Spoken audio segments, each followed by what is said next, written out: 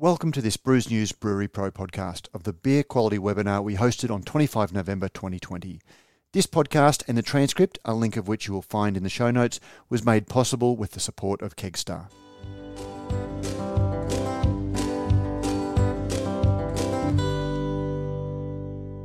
Well, thank you, everybody. My name is Matt Kierkegaard, editor of Brews News, and thank you very much for joining us for this very first Brews News Live webinar.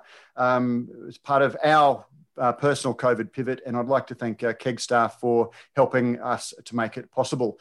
The premise for today's webinar is quality, innovation and quality, because over the last 2 decades, we've seen rapid shifts in the beer landscape, with the number of participants growing at a frenetic rate, with many of these new players seeking to push style and technical boundaries to gain attention in an ever more crowded market.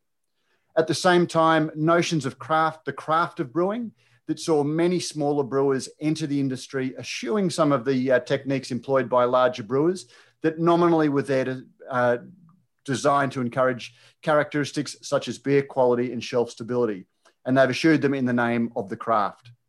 Amidst all of this, we've seen arguably an increase in beer recalls and withdrawals, but also, at least I'm seeing, lots of social media about beers with what could politely be called aesthetic quality issues of gushing, leaking cans, floaties, or more in poured beers. Some argue that this is all part and parcel of the craft and a sign that it's an industry pushing boundaries for the better. Others don't. And I suspect from my previous conversations with my panelists that they have their own thoughts on it. I can see them holding back already, which is why I've assembled them for this panel discussion, as I mentioned, made possible by our good friends at Kegstar. I'm honoured and delighted to welcome Charlie Bamforth, former Anheuser-Busch endowed Professor of Brewing Science, current Distinguished Professor Emeritus, University of California, Davis, and Senior Quality Advisor, Sierra Nevada Brewing Company. Welcome, Charlie. Thank you. It's always nice to be with you. I wish you could be with us in person, but that will have to wait. Too. Yeah. I'd also like to welcome Claire Clouting, Gage Road's Operations Systems Manager and co-founder of BIRA, a not-for-profit laboratory proficiency scheme for the brewing industry, and something very germane to today's discussion. And also Dermot O'Morter, who has been instrumental in pushing this conversation as the Group Quality and Assurance and Sustainability Manager with Endeavour Drinks Group and the Chair of the Wine Industry Sustainable Packaging Alliance. And in many ways, the man who works for the largest retailer in the country that has to tidy up sometimes when things do go wrong.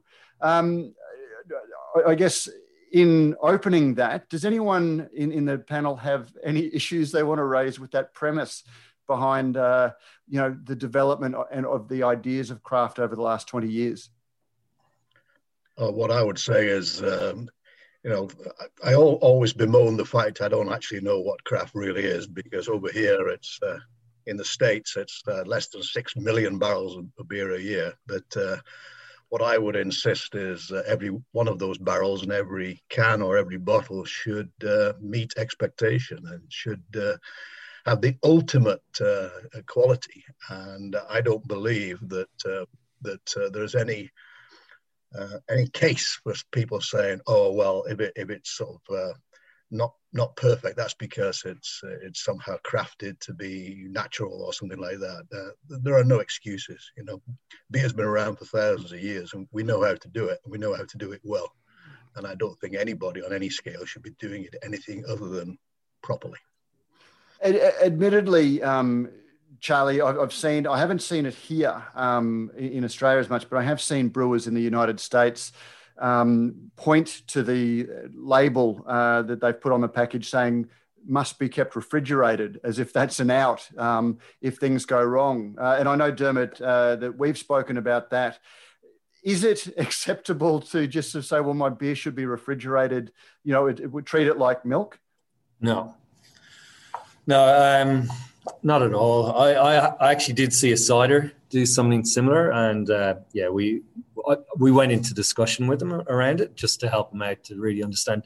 From a customer perspective, it's not something that I suppose the common man knows and expects then to protect themselves from injury or from an exploding can that they got to keep it refrigerated. So I think that premise around putting that kind of warning on it's just there's a level of slackness to it. I think there's a lot more you can be doing at the brewery with your supply chain to ensure you've got a good quality product, and then having that good quality safe products, then you're not going to have to put the requirement of putting a warning label on your package. It's just, if, however we want to find craft beer, but more that micro moving, from I'm a home brewer and I'd love to set up a little brewery, and that's kind of that movement that's kind of brought a wave of new brewers into the industry. Looking back where we had more industrial scale breweries, these were issues that just they were unheard of. And looking at the numbers now in the last couple of years, we have seen a steady increase in recalls, at least. Withdrawals as well, from just a precautionary perspective, and removing stock off shelf because we're concerned that the product may have a secondary fermentation happening. And the outcomes can be quite dangerous at times as well. We know of injuries, people with hand injuries, with cans tearing their skin, but also if a secondary fermentation occurs in a glass bottle, you've got glass fragments flying through the air, and somebody could get a glass fragment into the eye. I'm aware of a circumstance where somebody was driving home from one of our stores and had the can on their seat, and the can exploded in the car. So that's the kind of circumstances. It's I think sometimes when I read it, I don't get the sense sometimes it's taken seriously enough. And because it's not taken seriously enough, it's something that's just accepted. It really isn't something that should be accepted. It needs to be the beer needs to be brewed to a point where there isn't a chance of a secondary fermentation occurring. I have to recognise, though, the brewers that I have worked with have been very proactive in this space, and when we have brought it to their attention, they've been very quick on the mark to get a recall out and basically isolate and bring back any of those affected products. It's amazing if you think of any product in the marketplace. I'm talking generally about all sorts of things. The worst thing in the world is a failure in the trade. You think of all the automobiles, recalls, for seatbelts that prematurely sort of get going, and so on and so forth.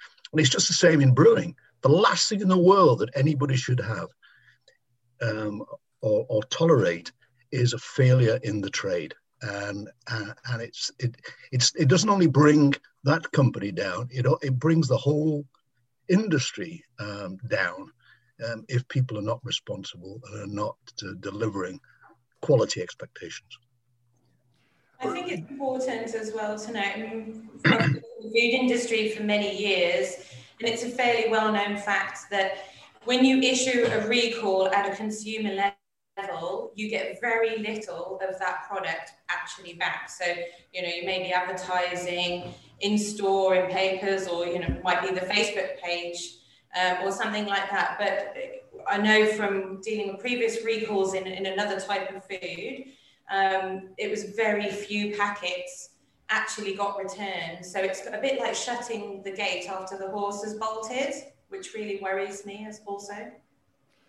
And when in my introduction, I sort of talked about craft beer, not to spark that discussion of what is craft beer.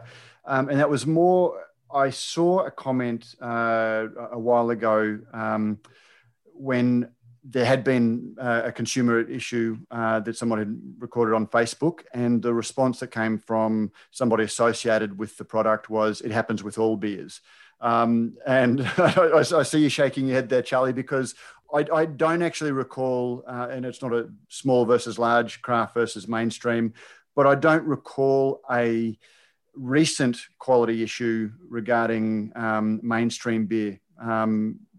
Well, they do occur from time to time, but it is unusual. But it can happen to the best as well.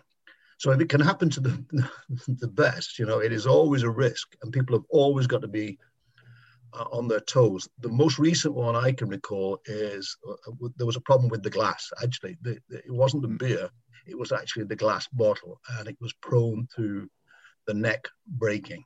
And that company very responsibly withdrew or brought the product back. I did ask the company, was it just you? And the answer was no. But they're the only ones that actually did it properly. Funnily enough, that was the last one that I recall in Australia from a large aligned brewery as well. And I can remember my old company in the UK, Bass, which was, of course, a fairly sizable company. I mean, they managed to put out beer with cooling agent in it. The glycol cooling agent used in an heat exchanger. There was a leak, and it got into the beer. And I'm sure a lot of people would have ignored that, but they didn't. They withdrew it from trade. It was a disaster. I mean, the share prices, the stock price fell down very rapidly. So it can happen despite how careful you are. However, it should be unusual, and it shouldn't be accepted. It should be viewed as an absolute crisis if anything goes wrong. It's the worst thing in the world, and people should realize that it does nobody any favors to put out shoddy product. Dermot, I did cast it in terms of innovation and beer quality. Is it a relatively fair generalization to say that the styles of beer that we are seeing being prone to recall are beers where they're non-traditional beer styles, that they may be beers that brewers are looking at newer techniques or less established techniques that are going out into a retail environment?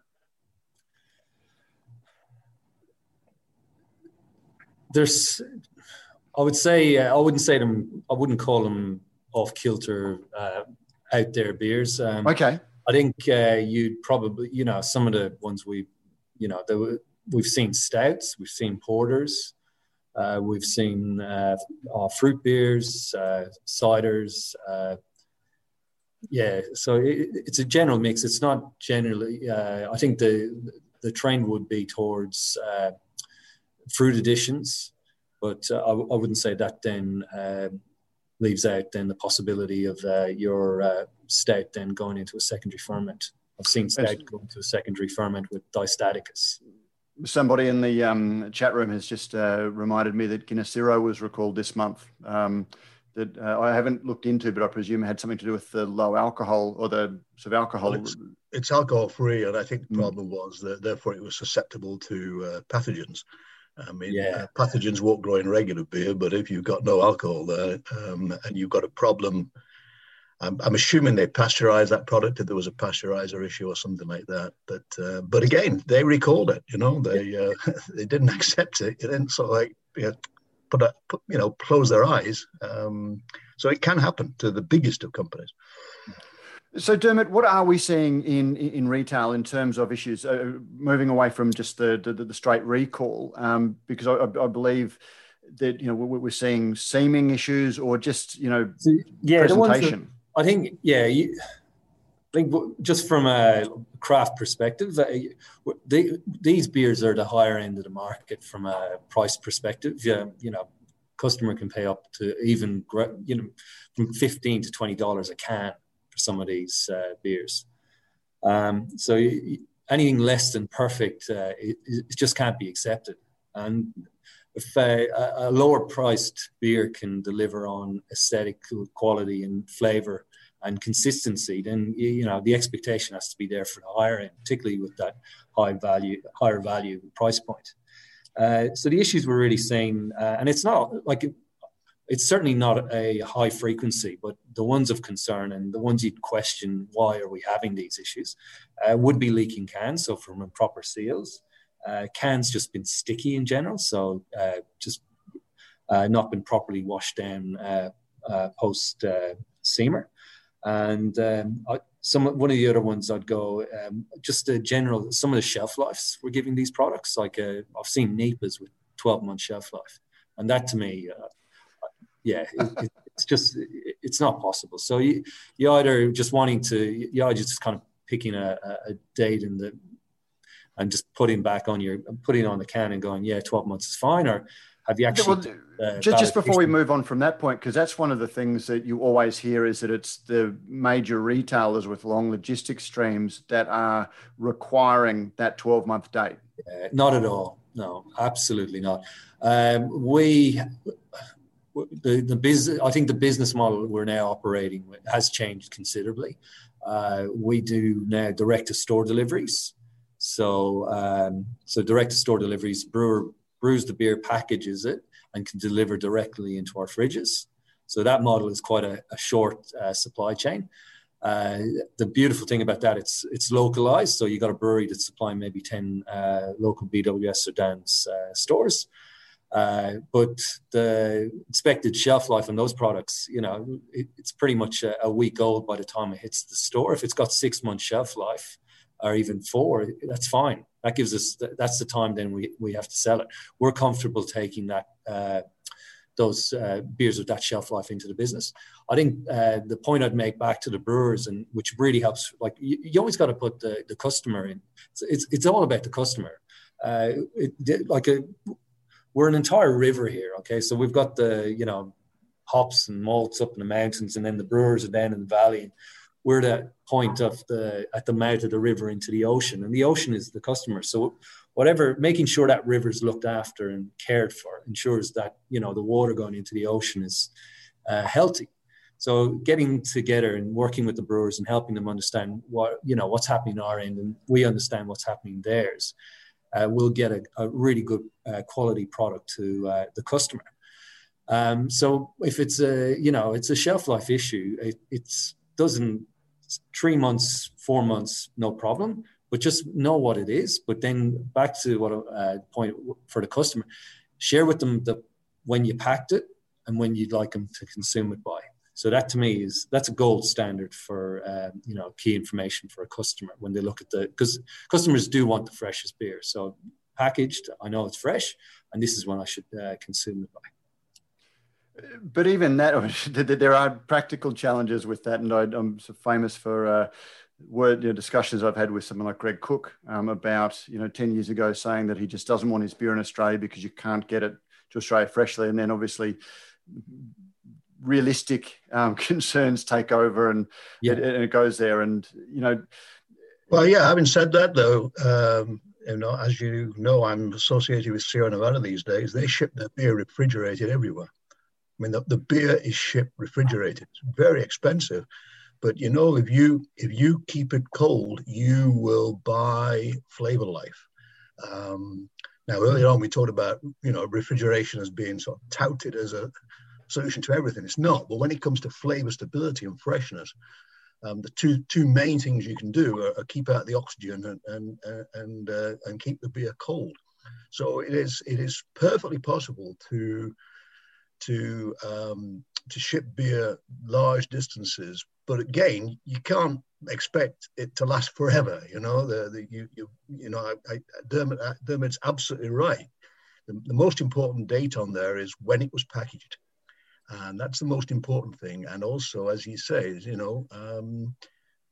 how long realistically can it last? I mean, a lot of people hate to talk about the big guys, but I can think of one very large brewing company that has the born-on date, and it literally states how long before that beer is no longer acceptable. It's like 110 days, and that's important information. So I know there are brewers that they basically ignore it. They say it's going to go stale, and they just ignore it, and they slap on 9 months. It's been 9 months in the UK for years, and there's a hell of a lot of stale beer there. It's ridiculous. Yeah. But you've got to be honest with the customer, in my opinion. Claire, should brewers go about understanding what the shelf life of their beer is? I think you've got to take into account the various challenges, and cards that you're dealt. So, for instance, we're in West Australia and we're shipping quite a substantial amount of beer now to the eastern states. And we know we've got the Nullarbor to contend with, particularly in the summer. So, for instance, Gage, we've invested massively in chilled storage this end. Everything we produce now is chill stored until it's shipped, and then it goes straight into chilled store the other end as well. And that's made a massive difference for us. And we also do a lot of shelf life tasting. So we've got shelf life tasting programs for most of our products. So we taste them on 4 weeks, 8 weeks, 12 weeks, and then through to the end of their shelf life. And that tells us a little bit about how they're traveling and what we can expect to get out of them. The other thing we do, and this is a challenge because we're constantly trying to balance efficiency with how much to run and how big our production run should be, with how fresh we want to keep it in the market. And so it's taken us a while to really sort of estimate, how much to produce to enable us to keep that supply into the marketplace fresh. So a good example was when Little Dove first won the Champion beer. I think it's fair to say we produced quite a large amount of it, and then it just didn't pull through as quickly as we'd like. And it was such a shame because people were getting it off the shelf, having read about this great Champion beer, and it wasn't, to the standard that we expected it to be. I mean, luckily, we've fixed that now, but it's definitely something that's difficult to balance, particularly when you're looking at efficiency. If it might be better for you to run, 6 weeks worth of stock rather than 2 weeks worth from a financial perspective, and particularly as smaller breweries, that's a real thing for them to balance and a strain that they're under. So, yeah. Just step us back through your shelf life testing. Is there a protocol you've got for that? For example, do you keep them all refrigerated for that period, or do you keep some refrigerated, some at 20 degrees, some at 30 degrees, and see how what the variation is across those temperatures across time? Or talk us through your approach. Well, generally, we've set up a nice little reference room. It's just got a little air conditioner in, and we keep it at 22.5. And the reason we do that is we think, a lot of the supply chain and a lot of stores these days, we can't guarantee how the beer is going to be kept.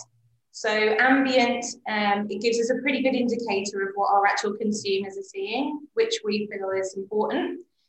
We do often do chilled, particularly for Single Fin, which is our biggest brand. We do a chilled versus ambient storage, and we taste them next to each other. And that's just to tell us that, that chilled storage is giving us the results that we want. But I think ambient's key, really. You want to kind of see a worst case scenario, and that gives you the ability to step into the consumer's shoes and then work out, realistically how you're going. I know people that, don't store beer chilled at home. They might have a carton that sits in their laundry for a few weeks and stuff. So I think it is best to work on that worst case scenario, to be honest. Well, the simple rule of thumb is that every 10 degrees Celsius increase in temperature, the beer will go stale 3 times faster, So if people have got the beer in a refrigerator, or they got it, say, at 20 degrees Celsius, it makes a huge difference. So I think the testing is very important, but ultimately, what the brewer needs to make sure is, when they package that beer, it's got the least possible oxygen in it. It's absolutely critical that they know all the good practices and apply all, so that they genuinely are delivering a product which will be able as much as possible to stand up to whatever is thrown at it. But, there are limits. I was just, you actually anticipated my next question, Charlie, because I remember you have studied, and I went looking for the article that referenced the speed at which beer stales at different temperatures. Dermot, do you guys monitor, do your own monitoring as beer comes in to see how it ages versus how brewers are telling you it's aged? We wouldn't have a set program. So I think what it shares that we do have a beer panel, and that beer panel gets together yearly. And basically we do a mystery shopper, essentially. So it's not really getting the beer directly from the brewers themselves. It's going into our own stores, pulling the beer off, and just getting the same experience then our shoppers would be getting. and then it's basically held as a judging, and the beers are, we're not sure, we don't know what beers we're looking at. We'll go through particular styles, and then that gives us a view of where we stand. And we look at all, we obviously within Endeavour we have Pinnacle Drinks, and that's making Endeavour's own beer brands. So we'd look at them too and use that as an opportunity just to benchmark where our own beers are sitting against the other beers on shelf. But I think the view there would be that once a year is it's a kind of a once in a once every 12 months. It's not doing it every, say, month or so, but generally it's good. We learn a lot, and we do look at the dates of the products as well. And I think the challenging piece is where we've got beers saying it's 12-month shelf life, and the reality is once a beer goes past that 6 months, it's just not at its best. And I think, to Claire's point, there is that, it's a balance of getting the commercials right with the quality. But when it really comes back down to it, it really is that your reputation's in your can. A customer goes and looks at the can, connects to that brewery, and what that experience that they have with that beer, that's their view then of the brewery. And there's your reputation upheld or tarnished. So it's really important. Then every part of that value chain is doing its part to ensure that the beer is of the right quality. Then obviously we take, if we do get feedback from customers on off-tasting beer, product and base, we are then pulling those beers in for tasting. So that would be the other one. And that's where we get a bit more proactive, where if an issue is identified, we're pulling stock off shelf. Charlie, sorry, I was just going to say, just before we move off the temperatures and beer, we've had a question that group, if force aging beer at 50 degrees Celsius for 1 to 2 weeks, does it equivalent to 6-month-old beer at ambient temperature or even reach end of shelf life? No, let me give you, when we do experiments historically, when people done experiments on flavor stability, they force age, and the two classic temperatures are 30 degrees Celsius for 1 month and 60 degrees Celsius for 1 day. And it really does, if you say that 3 months at 20 degrees Celsius, and if you increase by 10 degrees, it goes 3 times faster. So, 3 months at 20 degrees is 1 month at 30, which is at 40, 12 days or something like that. And so you get up to 50 degrees Celsius, you're going to be about 4 days, something like that. It's just a guideline. It's just a guideline. But the other thing is, if you force age a beer at higher temperatures, the flavors you get are not the same ones that you get if you store it naturally over a prolonged period of time. So you're going to exaggerate some of the sort of cardboard flavors at the higher temperatures, whereas at some of the lower temperatures, some of the other flavors are going to come through. And what I used to say is, well, it's the gently flavored beers that are the biggest problem, but that's not necessarily the case. Some of the hoppy beers, they age very rapidly for all sorts of reasons. The hop aroma sticks onto the cap or something like that. So different beers will age in different ways. And remember, there's a few beers, the higher alcohol beers, that might actually get better, but that's not the norm. So. What I was going to say is just on a quality issue, just to show how much importance the big guys have always placed on quality. I remember at Bass, we had a new beer, and it was the very first production run of this beer, and the label on the bottle was ever so slightly skewed. It wasn't on true. And we just stopped the run and started again. We wouldn't put the product out just because the label was slightly not on there properly. And that is the commitment that I think all brewers at any level should give to the product. looking at that, we'll park shelf life for a moment and look at some of the sort of more significant issues affecting, such as re-fermentation the can. I'm also aware that there have been some tests conducted of alcohol as measured versus as registered on the can, and there have been issues where it hasn't been meeting requirements. What is going on that are seeing these sorts of issues? Is it issues in the brew house? Is it brewers doing things that they're not qualified or experienced to do, or is it not caring? Does anyone have a feeling for what's going on? Well, I'll say my piece. If a brewer knows what they're doing, they shouldn't run into these problems.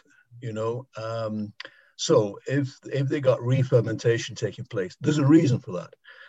It's either not properly fermented in the fermenter, or people talk. I hate this term, hop creep. I absolutely hate that term. But you got some of these hoppy beers, and perhaps there are enzymes contributed there which are converting some of the residual dextrins into fermentable carbohydrate, and you've got yeast still there, and that's so. But you've got to be alive to these things.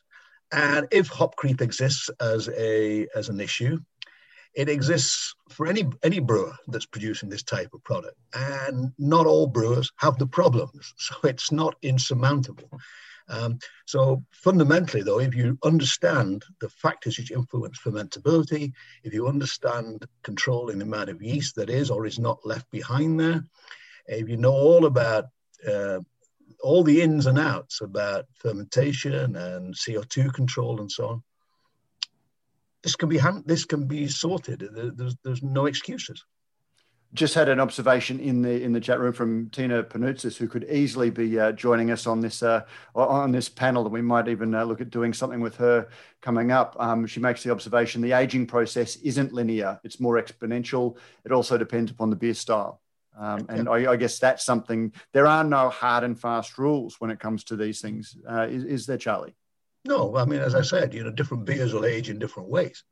And, for some, it's a loss of certain characters, and others, it's the development of new characters. And in the blander beers, some of the things will come out more obviously, but some of the stronger beers, you'll lose some of their flavor, and it'll change. And it's not entirely predictable, but you just got to know what you're doing and what is best for your product and what is realistic for your product.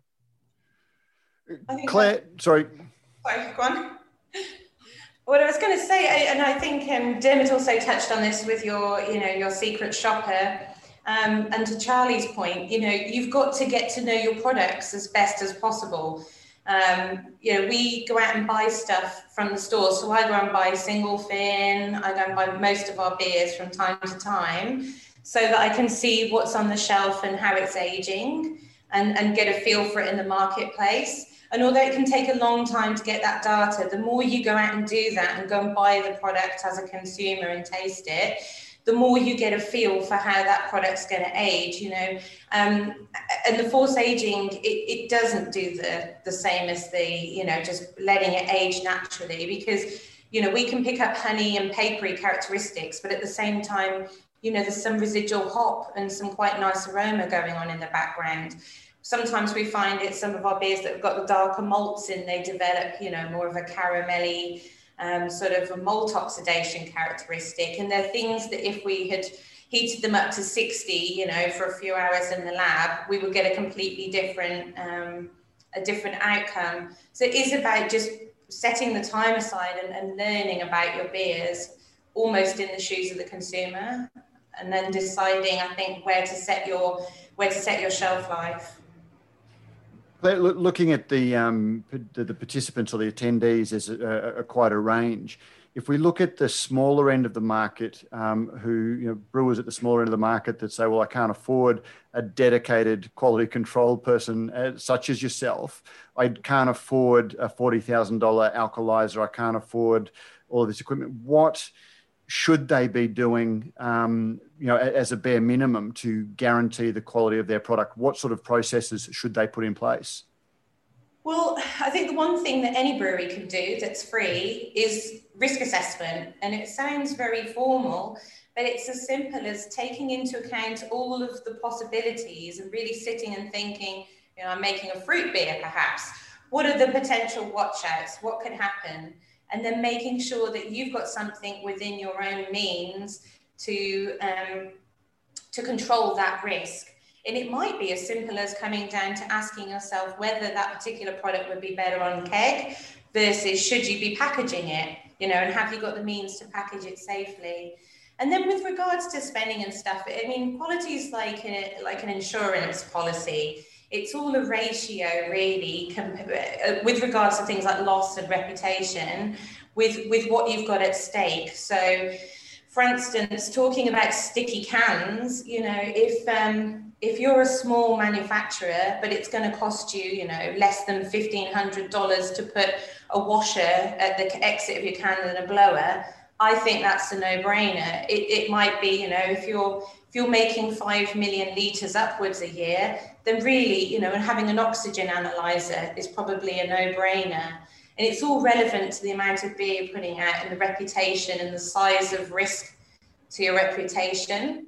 But not to forget, there's two ways that qualities work. So that the first thing is protecting your reputation, but the other side is growing it. And that's the thing, if you're not putting out great beers, you're not going to grow your business either. It's hard to put a figure on it when it comes to quality, because often it's seen as cost avoidance, and you can't come up with this magical figure that it's going to save your business. But it's a good investment, particularly for growth as well. In terms of you don't need terribly fancy equipment. In terms of something like, degree of fermentation and avoiding problems and trying to control alcohol levels, then if you understand the relationship between gravity, original gravity, and degree of fermentation, and you control your fermentation as to the extent that you can, and you understand the relationship between gravity and ABV. If you know what you're doing, you can keep it fairly simple. And I think that some of the problems that people have is when they try to be, they want to keep being more and more adventurous, and they keep experimenting with products that, and they can't necessarily predict exactly what's going to happen, but they think it's kind of sexy and exciting to keep pushing the boat out. Keep it simple. Keep it simple. It's once you're able and skilled enough to be able to make the straightforward products without problems, then you're in a position perhaps to experiment and invest more. But you'll be able to invest with you more successful with simple products that you do well.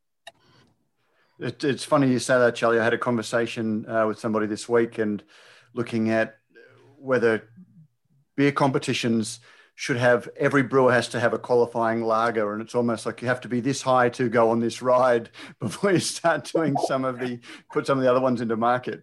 Well, I have been known to say that it's only when you can make a decent Pilsner that you should then start embarking on other things. But that's just old men talking, Charlie. Well, I'm an old man. Claire, something that you've said in the past that strikes me as well is the craft industry and the indie industry looks at things like the independent seal as being something that sells their beer very positively, but it links breweries in another way, doesn't it? Oh, yes. So it intrinsically links all of our reputations together as well.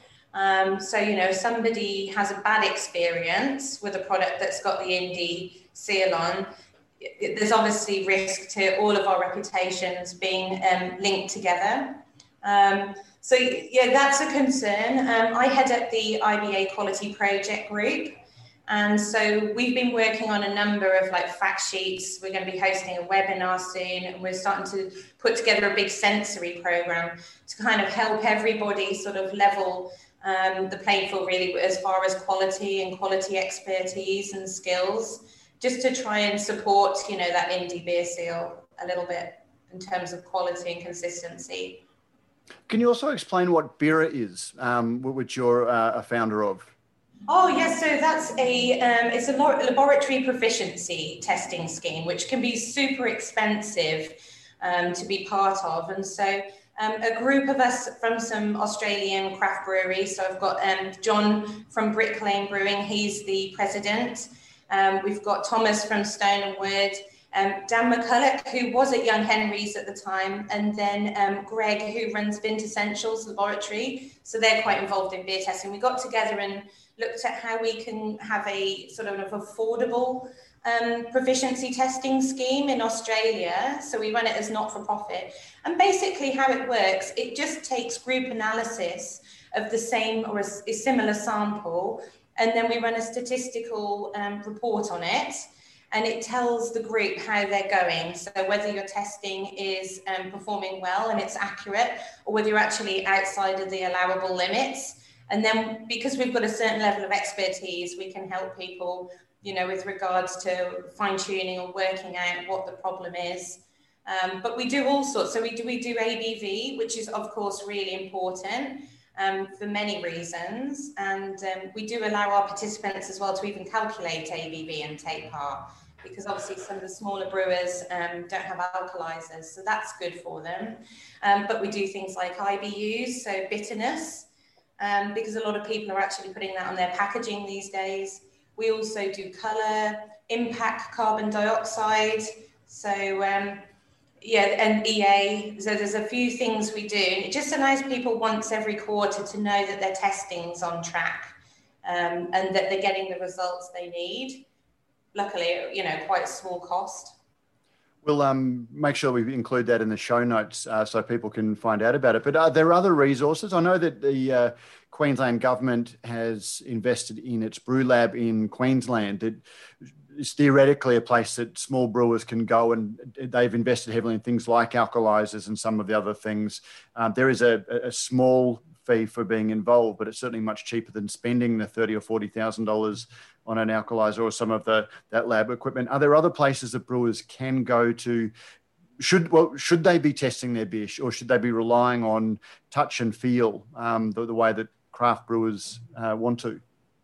Well, I think it's good to at least, I think, quarterly, which is why we set it at quarterly. Ideally more if you can, to do your alcohol testing, particularly in light of things like ATO requirements as well. But recently I was talking to a manufacturer, I won't say who, of alkalizers, and they had been going around different breweries showing off this actually quite affordable alkalizer, and they were finding beers that were quite a bit higher, including some mid-strengths, than were actually being advertised on the packaging, which is a bit of a worry. That's something that I've been hearing a lot about. Yeah, and that's a massive concern, particularly, like I say, for the mid-strengths. People are making decisions about driving and all sorts, consuming those. And the other thing we're going to talk about, we've got a BERA webinar coming up, is using standards in your laboratory. So, we have got bigger breweries. You can go and buy VB or, another beer off the shelf, and you can use that as a reference in your laboratory to make sure that your testing's on point, because you can guarantee, that some of these beers from the bigger breweries will be reliable standards to use. I will just say to the chat room now, or to the participants, if they'd like to post any questions, we're 15 minutes from the end. So now's a good time. If anyone does have any questions I would specifically like to ask any of the panel, now's a good time to pop those into the question and answer box. Charlie, what are you seeing in the US? I know that you're a huge fan of Sierra Nevada, even before you were consulting to them. And I think you've said to me in the past that quality was one of the things, that it wasn't just their beer and being first to market. It was a focus on quality that has seen their growth drive. Stepping outside of Sierra Nevada, are you seeing small breweries in the US investing in quality, or is it an issue over there as well? Many of them are, and quality is certainly variable, and there are some newer companies coming in that really have a lot to learn. But overall, I think there's a pretty good attitude going on here, and I haven't run into too many disasters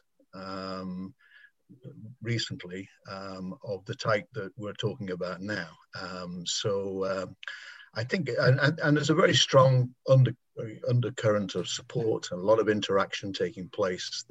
So it's a good society over here in terms of brewing. One last topic I'd like to sort of touch off on, and it's almost the elephant in the room for craft brewing, and that's pasteurization. It seems that if I speak to brewers about it, there is a very strong feeling that pasteurization represents a line that they won't cross when it comes to compromising their beers, which seems an odd thing when you sort of see brewers willing to compromise their beers by sending them halfway across the country or around the world. And I'm trying to work out whether there is a legitimate concern around pasteurization, or the cynical part of me thinks that maybe it's the thing that brewers don't want to embrace because they are expensive pieces of machinery and they'll embrace anything that they can afford. Does anyone have any observations on that? I used to work for Bass. We pasteurized. And it wasn't some sort of get out of jail card. It wasn't something that we'll we don't need to worry about other things. We'll just pasteurize it. It'll be okay. We attended to hygiene throughout the plants. Pasteurization was just the final sort of the belt and braces thing. And we people sort of got this image of boiling cauldrons, and it didn't like that. As long as you've got the oxygen under control, and as long as you're using very low PUs, pasteurization units, and so on, the impact on beer flavor is fairly limited, minimal. So I personally have not got a problem with pasteurization. There's many companies over here that just don't. But if you are going to go for certainly for the lower alcohol products, it should allow you to sleep in your bed at night. So I personally have no difficulty with the concept of pasteurization, but it doesn't excuse you getting everything else right. Claire, I know that you've obviously don't have an objection to pasteurizing. No, and it goes back to what I was saying about risk assessment and scope and what's right for your brewery and your products. But I'm 100% behind Charlie here. It's a very small part of overall quality. What is far more important is the hygiene, the back end, if you get what I mean, when you're brewing, making sure your tanks are clean and you're not getting infections. It is about oxygen control. I think those things are so much more important to focus on. And then, absolutely, if all of those things are correct and you've got all those ducks in a row, for us, adding a few very low level pasteurization enables us to ship very consistent product all around the country, and knowing that people that buy our products are always going to get, an expected level of quality that they know they can trust in. But, obviously I do understand why other breweries don't do it, and it's not right for them. But I think it comes down to risk, and what's right for your individual circumstance. Quick question from the discussion board is, what are some examples of basic, brackets relatively inexpensive QC equipment that small craft breweries can invest in to improve their product quality? Breweries that can't afford alkalizers or CBOX, for example. Well, first of all, the absolute basics, a microscope. Should be the first thing that anybody makes sure they've got a fairly small, modest, cheap microscope.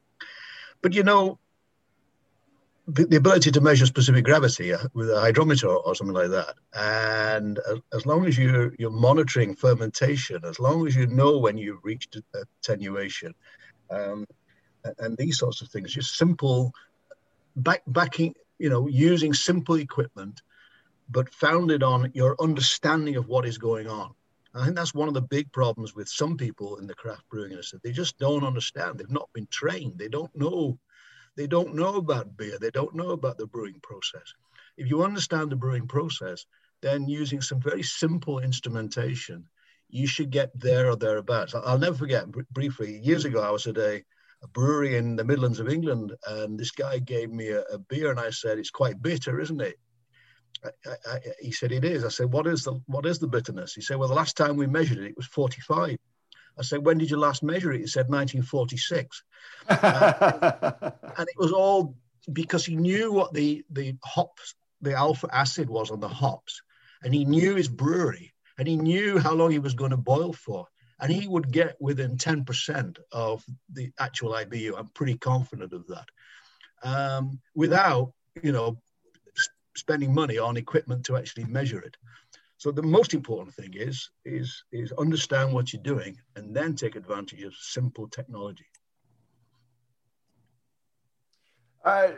Dermot, was there anything else that you wanted to raise as part of we've talked about aesthetics, non-compliance with alcohol and secondary fermentations. Was there anything else that you had that you wanted to raise? For example, is quality a consideration that Endeavour Drinks Group has when they range product? Would you range a very, very hyped but inconsistent brewery, for example?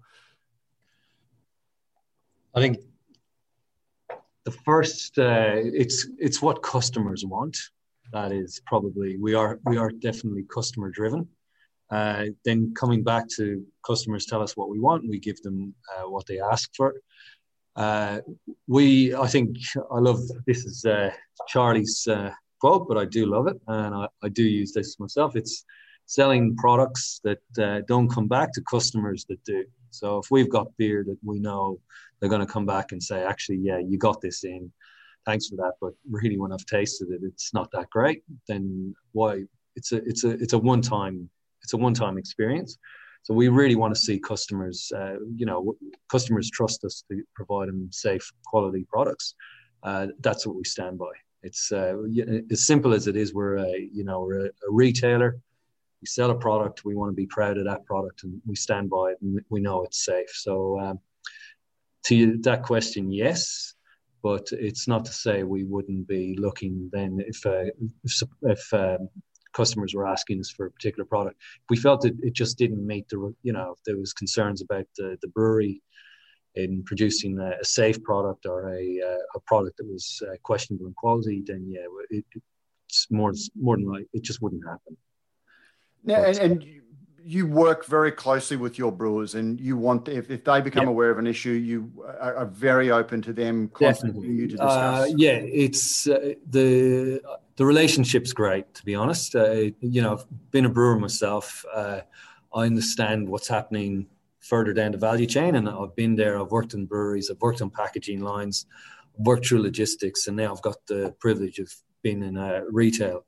So it's like the whole value chain, and that river analogy really does say it for me. And I think there was another one there with I think it was United Airlines, where the treatment of one of their customers coming off a flight when in Louisville back to I think Chicago or something like that.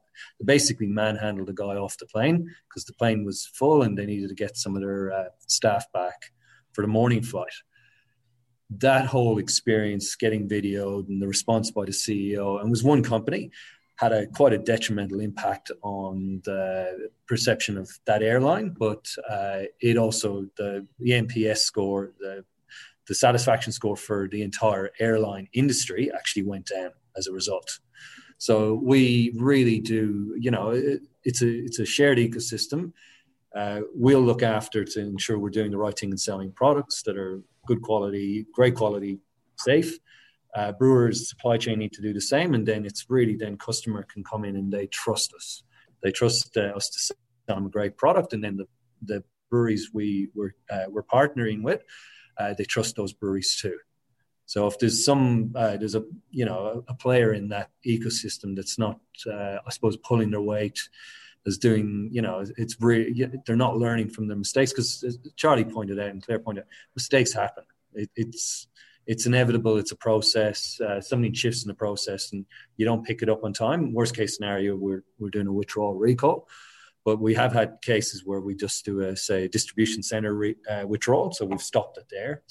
And that's because the monitoring processes are working well at the brewery, where they're able to go, hang on, we've just sent this out. Where is it? Pull it back. But it's we're all in it together. If we all work on it together, we add value to the industry, and we ensure the industry's survival. And I love what's been happening in the last 20 years since arriving in Australia, and seeing the growth of the microbreweries here in Australia. And I love the communities that pull around it, and just walking into a store and seeing that variety of beers, and long may it continue. But what could kill that and just send people back to more, safer industrial mainstream beers is that fear of, I'm just about to spend $15. Fingers crossed, roll the dice. Is it going to be a good beer or not a good beer? And it's just not. It shouldn't be a question of maybe. They have to have that trust that they'll pick it up and it's going to be good. Claire, how about you? I obviously, drink Gage Roads is one of your messages, but let's stepping outside of the business. I'll include details for Birra in the show notes, but you're also on the panel for the IBA. So I'd imagine that breweries that are eligible, you'd be encouraging them to get involved and participate in that. Is there anything else that brewers should be, that you would recommend brewers can do to lift the quality of their beer, or things that, concrete takeaways from today? Not really. I think we've touched on the things that I feel most passionately about, going back to talking about putting yourself in the shoes of the consumer and looking at your beer, with that critical eye, and looking at whether, if you had, to Dermot's point, spent $20 on this can of beer, or $30 on this 6-pack, how you would feel about it, and try and be as subjective as you can. And then I think really just you sort of be true to your brand. And make sure that you're always creating value, because the amount of money our consumers spend on our products, they deserve to not be disappointed. And making sure that everything we put out into the marketplace presents is a good value proposition, versus, from an indie perspective, we want them to pick up indie and not mainstream mass-produced beer. So it has to provide that value, because they will go back to mainstream beer if they're disappointed. And Charlie, just as we come close to the wind-up, there's a question for you. Charlie, are there any alternatives or emerging technologies that could be used to achieve what pasteurization can? Well, there's all sorts of alternatives. There's some people do sterile filtration, and people have talked about high pressure and so on. Really, I don't think there's a one that's suitable on a small scale. What is the most important thing, I'll say it again, is hygiene, and making sure that the product has its best possible chance, a realistic chance in the marketplace, even if it's not pasteurized, and that you really have the best possible cleaning systems in place. So, if there is an investment to be made, perhaps in small scale microbiology, and in relation to, I've said already, I think good training is so important. So, it's no secret I'm past president of the IBD, and I think that IBD as a route to an education, which is increasingly online these days, is a great investment, and will address getting people into a position where they really can brew great beer. And another question from Bruce Peachy, who I believe you know. Are there any advancements? He says he said hello to you earlier. Are there any advancements in antioxidants, which is an interesting, a vexing question in the world of craft beer? Yeah, there's various suggestions, and of course that sort of usually butts head on to people's reluctance to use any additions and process aids and so on. We did some work, and hopefully it's being carried on following my retirement of actually ascorbate. There's a history of people putting ascorbic acid into finished beer, and I can tell you it doesn't have any benefit whatsoever. but we did some work showing that you could actually use it in the brew to mop up oxygen in the brew. So I think there's some exciting mileage in that, and vitamin C. What's not to like about vitamin C? But you goes with the silica and other good things in craft beer. Absolutely. Right. Yeah. Now, I know you don't have anything to plug, but maybe if you would, you'd be plugging your latest book in praise of beer, Charlie. But apart from your other works, which I can highly recommend, do you have any one book that addresses beer quality that you would steer people to? Well, actually, it's not one, but there's a series of 6 books with the American Society of Brewing Chemists. But by the time you've bought all 6, it's quite expensive. But you could buy an alkalizer. You could buy precisely. But just put my name into the web, and there's all sorts of books there. So I'm too modest to actually. I'm not brash enough to actually sort of push it too overtly. But there's a lot. I'll link to some in the show notes to keep your modesty intact, Charlie. But look, that is the hour that we'd allocated. If there aren't any other questions, I'd like to thank my panel, Claire, Charlie, and Dermot. Thank you very much for making yourselves available for and being willing to sort of talk about this issue that can be a little bit sort of hard to talk about. And thank you very much for your time. And thank you very much to our attendees for attending. Hopefully you've got some value. Please shoot through any thoughts or suggestions, because we will be doing more of these. And finally, I'd like to thank our sponsors, Kegstar, who without whom we would not have made today possible. And you might be interested in reading on Brews News today how Kegstar have announced that they're incorporating the Internet of Things in interesting ways on their kegs. So you'll be able to find out all about that by subscribing to Brews News. So everybody, thank you very much, and look forward to, hopefully, as the restrictions ease, we can all have a beer and do it in person next time. Thank you. Cheers. Take care, guys.